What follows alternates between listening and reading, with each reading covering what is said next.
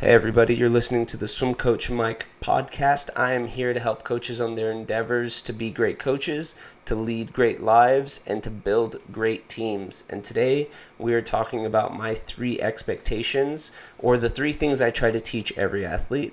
And they are: the way you treat people matters, you can control your attitude, and you are more capable than you ever thought possible. And if I started with a swimmer at 8 years old, all the way through 18, and they left with these 3 things, these 3 skills, I think this would be huge in their life. So we swim coaches and coaches all over the place talk about you want to make your athletes better people, right? Because great people make great athletes, so that sort of thing. So on the first one, the way you treat other people matters. I think it's important that your teammates are kind to each other, and even if there is people on your team that are hard to love, or people that are maybe on the outside a little bit, the way you treat them matters. And that goes for fast kids, slow kids, and everything in between. One example I have for this is we do relays at practice, and I DQ relays. And I tell them who got DQ'd, and I want to see how they act to this, because I want to see how they react to this, how they act in this situation.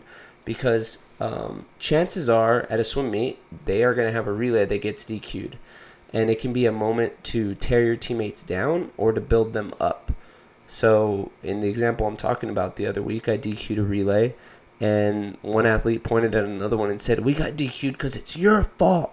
And they pointed at them, and it was pretty aggressive. And, I stopped them, and I talked to them, and I got the whole team together for this talk. And I said, "Okay, guys, this is what happened. This is how they reacted to it. This is how we will never react to this situation, because that does not help anybody be better." And I showed them how you should talk to a teammate that got DQ'd. You should say, "Hey, man, it's okay. It's going to be all right. We'll get it on the next one, or we'll do better," or that sort of thing. Because these things are going to happen at meets, and they have to learn how to do it. And outside of the pool, they're going to have to learn how to deal with people failing around them, and they're also going to have to learn how to deal with their own failures.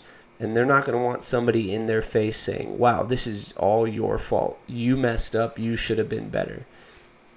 The second one, you can control your attitude.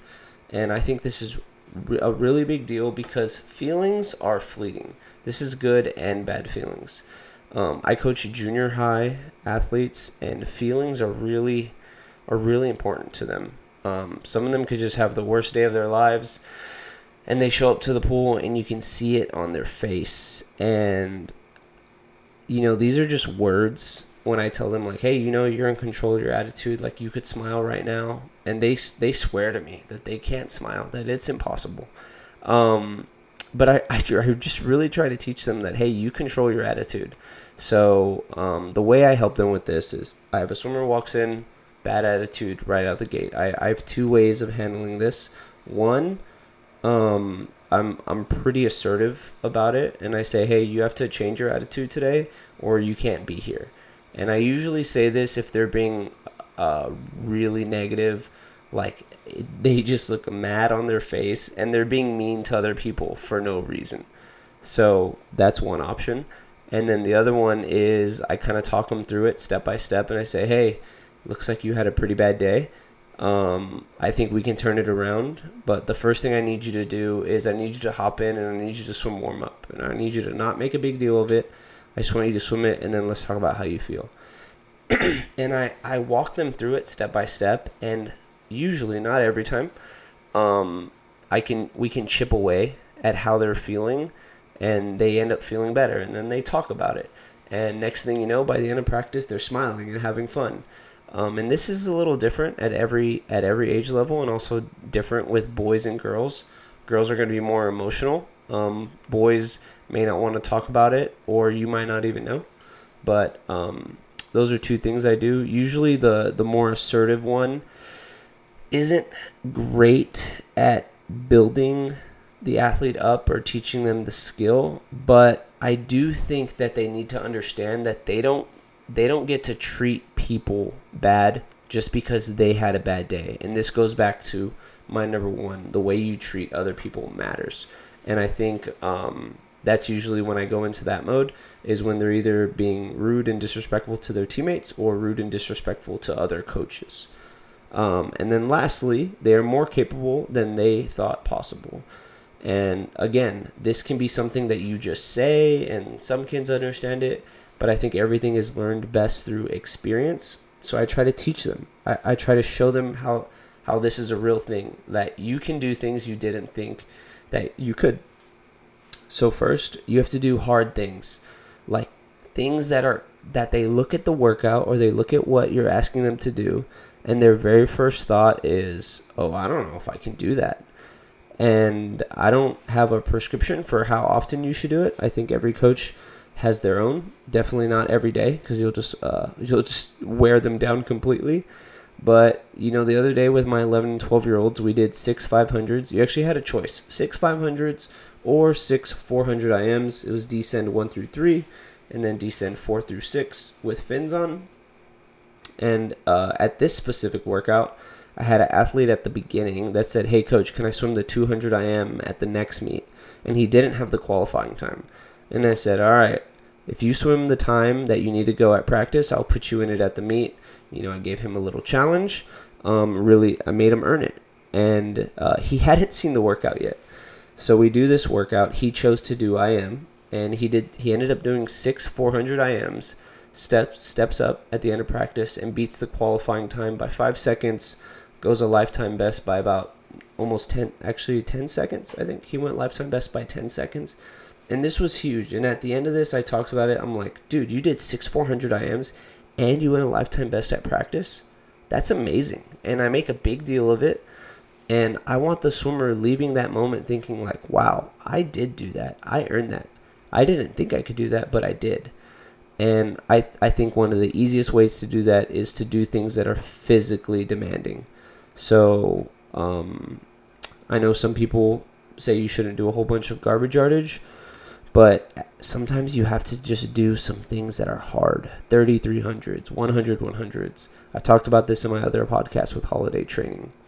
And the last part about this is destroying the identities that hold them back. So when I talk about being capable, I think there's identities swimmers give themselves that really hold them back. And you have to be careful as a coach that you're not enforcing these identities. So the real simple ones are, I'm a flyer, I'm a breaststroker, I'm a freestyler. And they're 11 years old. And the fact of the matter is, you don't really know what they are. Because yes, butterfly may be their best stroke right now, but in 5 years from now, that could change. As they grow, as they get longer, as their body changes, that could change. Or they can just get better at something else. And if your athletes have that identity that, oh, I'm a butterflyer, and their freestyle is getting really good, they might not even know it. They might not even have their eyes open to the possibility that they could be good at something else. Another issue that comes with the identity is, I'm the slow kid, or I'm the kid that swims for this slower team. So if your team's like ours, we have multiple senior groups, multiple 11, 12 groups, and each one is tiered based on practice ability and competition. But you have some kids on the lower groups that you're like, hey, I want you to train with the faster group today. And they're like, no, I can't do that. And you're like, you haven't even seen the workout. And you show them the workout, and it's intervals that they can make. It's a set that they would be successful at. But they look at it and they just say, oh, no, I can't do that. And the only reason they say that is because they assume that they are at the lower level. And there's some kids that give themselves that identity, and there's some kids that love that challenge. And they're like, oh, yeah, let's do this. I'm going to step up. I don't care if I'm just swimming for the whole 2 hours. I want to go swim with the faster group. And that's awesome. But the kids who give themselves the identity of, I'm a slower kid, like, how do you break through that? And one way is I constantly show that kid proof that they can do it, that they're getting better. So I had this exact situation. I had a kid on a slower group move up that day and swim with the faster group. And they were doing something, and she was doing a great job. Now, if you were just watching and you didn't know the set, she would look slower than everybody else. But based on what you had to execute on the workout, on paces and descending and that sort of thing, she was right on. She was exactly where she needed to be. And I stopped her. I'm like, hey, how you doing?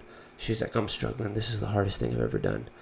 And I was like, well, yeah, but you're doing great. And I showed her her times, talked to her about it. I'm like, yeah, you're descending here. You're supposed to be hitting this pace. You're actually going a second faster than that. And she's like, wow, I am doing really good. But she had it so locked into her brain that she was the slow kid there that day and that it was so hard and that she was struggling that she didn't even open her mind to the fact that she could do well. And I'm not saying every athlete is like that, but you have some there that really tie themselves or hold themselves back because of these identities they give them.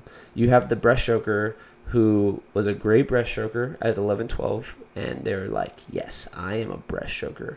This is my bread and butter. And they turn 16 and their breaststrokes been pretty flat for a year. And it crushes them because they're like, I was the breaststroker. Now this other kid who's not a breaststroker is beating me. So I try to change those identities into something like, I'm somebody who works hard. I'm somebody who is striving to get better. I'm trying to get better at every stroke, and not to put them in that box because those boxes, like I said, can hold them back. So those are my 3. The way you treat others matter. You can control your attitude, and you are more capable than you ever thought possible. Thank you so much for listening. Like I said before, if you want to reach out, hit me up on Twitter at Mike Inzano. Until then, have a good one.